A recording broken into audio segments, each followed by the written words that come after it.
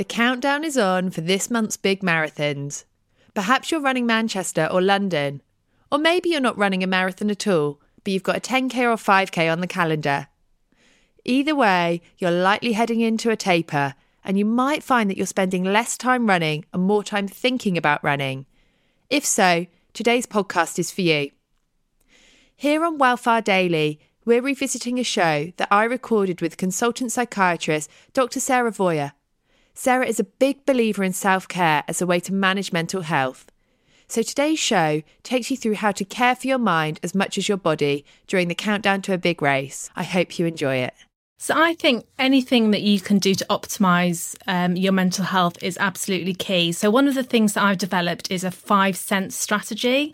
So the 5 senses is focused on just that, our 5 senses. So our sense of sight, sense of hearing, taste, smell, touch. So if we start with our sense of sight, so obviously the most obvious thing is that you see is your schedule. So you've got your schedule in front of you, making sure that you're prepared. How many runs are you doing a week?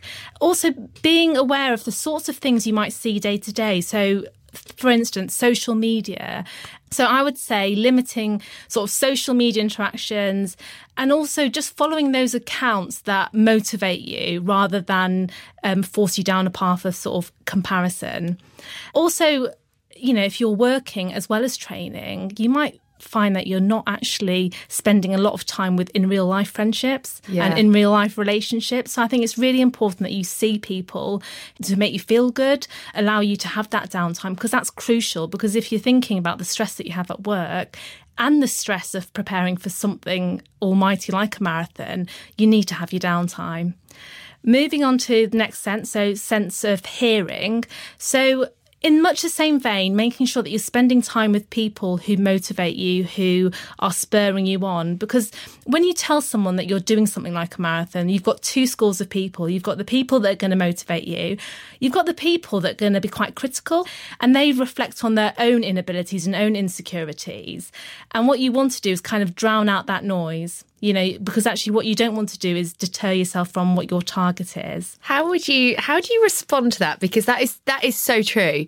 Like I'm very much within the fitness world, and within my day-to-day job, and a lot of my friends work in fitness, but I still have the same thing of like, oh my gosh, I can't believe you signed up for the marathon. I mean, accept what their comment is. You know, obviously that's maybe coming from a place of insecurity possibly, and it's important to acknowledge it but not get lost in it, because the moment you think, okay, why am I doing this, can I do this, you've kind of gone down this spiral of self-doubt, and that will impact how you then feel and how you potentially might behave. It might impact your training. So I think it's really important not to get lost in that. Okay. Listen to things like motivational podcasts, music that motivates you. So thinking about things that you can hear that will motivate you in meeting your goal. The next sense is your sense of feel. So I talk about sleep a lot because it's absolutely crucial that you get a decent amount of shut-eye. You know, the amount of times I see people in clinic who have anxiety symptoms or low mood symptoms or might be struggling with their energy levels. And actually, a lot of the time it boils down to the fact that they're not getting enough sleep. Yeah. So it's really important you dedicate a decent amount of time each night. So we're looking at sort of 8 hours of sleep, 6 to 8 hours of sleep, making sure you go down the same time every night, you get up the same time every morning, and you are very vigilant around kind of screen curfew. So switching off your phone an hour before bed is absolutely crucial, because what you want to do is, if you've got healthy sleep habits and you're sleeping well, that will improve your focus, that will improve your energy levels, your motivation, and it will enhance your mood as well. So it's absolutely crucial. Next thing is taste. So making sure that you fuel yourself correctly, not only for you to be able to physically get yourself around the marathon. And I'm not the best person to be talking about kind of nutrition and things, but in terms the food that you eat will enhance kind of your cognitive performance, improve your focus. Again, I see people in clinic who struggle to focus, who struggle with their mood, and it might be that they're eating the wrong sorts of things or they're not eating enough. Right. So making sure that you're eating plenty.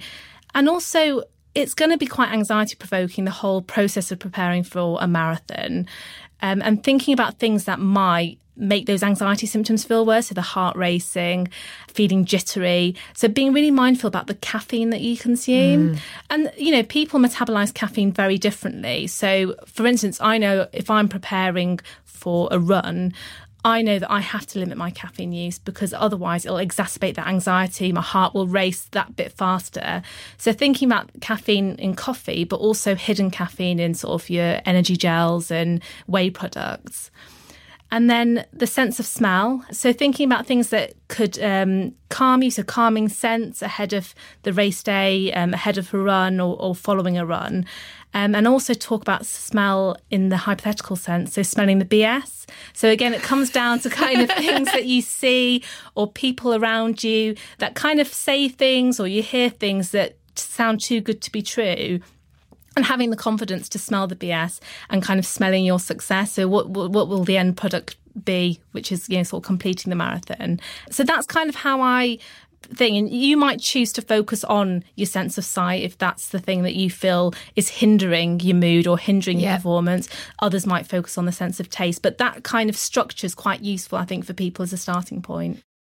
Thanks for tuning in to today's Wellfar Daily. Remember, if you like the show, then you can listen to the full episodes here on Spotify. And please don't forget to rate and review so other runners can find us too. Small details are big surfaces. Tight corners are odd shapes. Flat, rounded, textured, or tall. Whatever your next project, there's a spray paint pattern that's just right. Because Rust-Oleum's new Custom Spray 5-in-1 gives you control with 5 different spray patterns. So you can tackle nooks, crannies, edges, and curves without worrying about drips, runs, uneven coverage, or anything else. Custom Spray 5-in-1. Only from Rust-Oleum.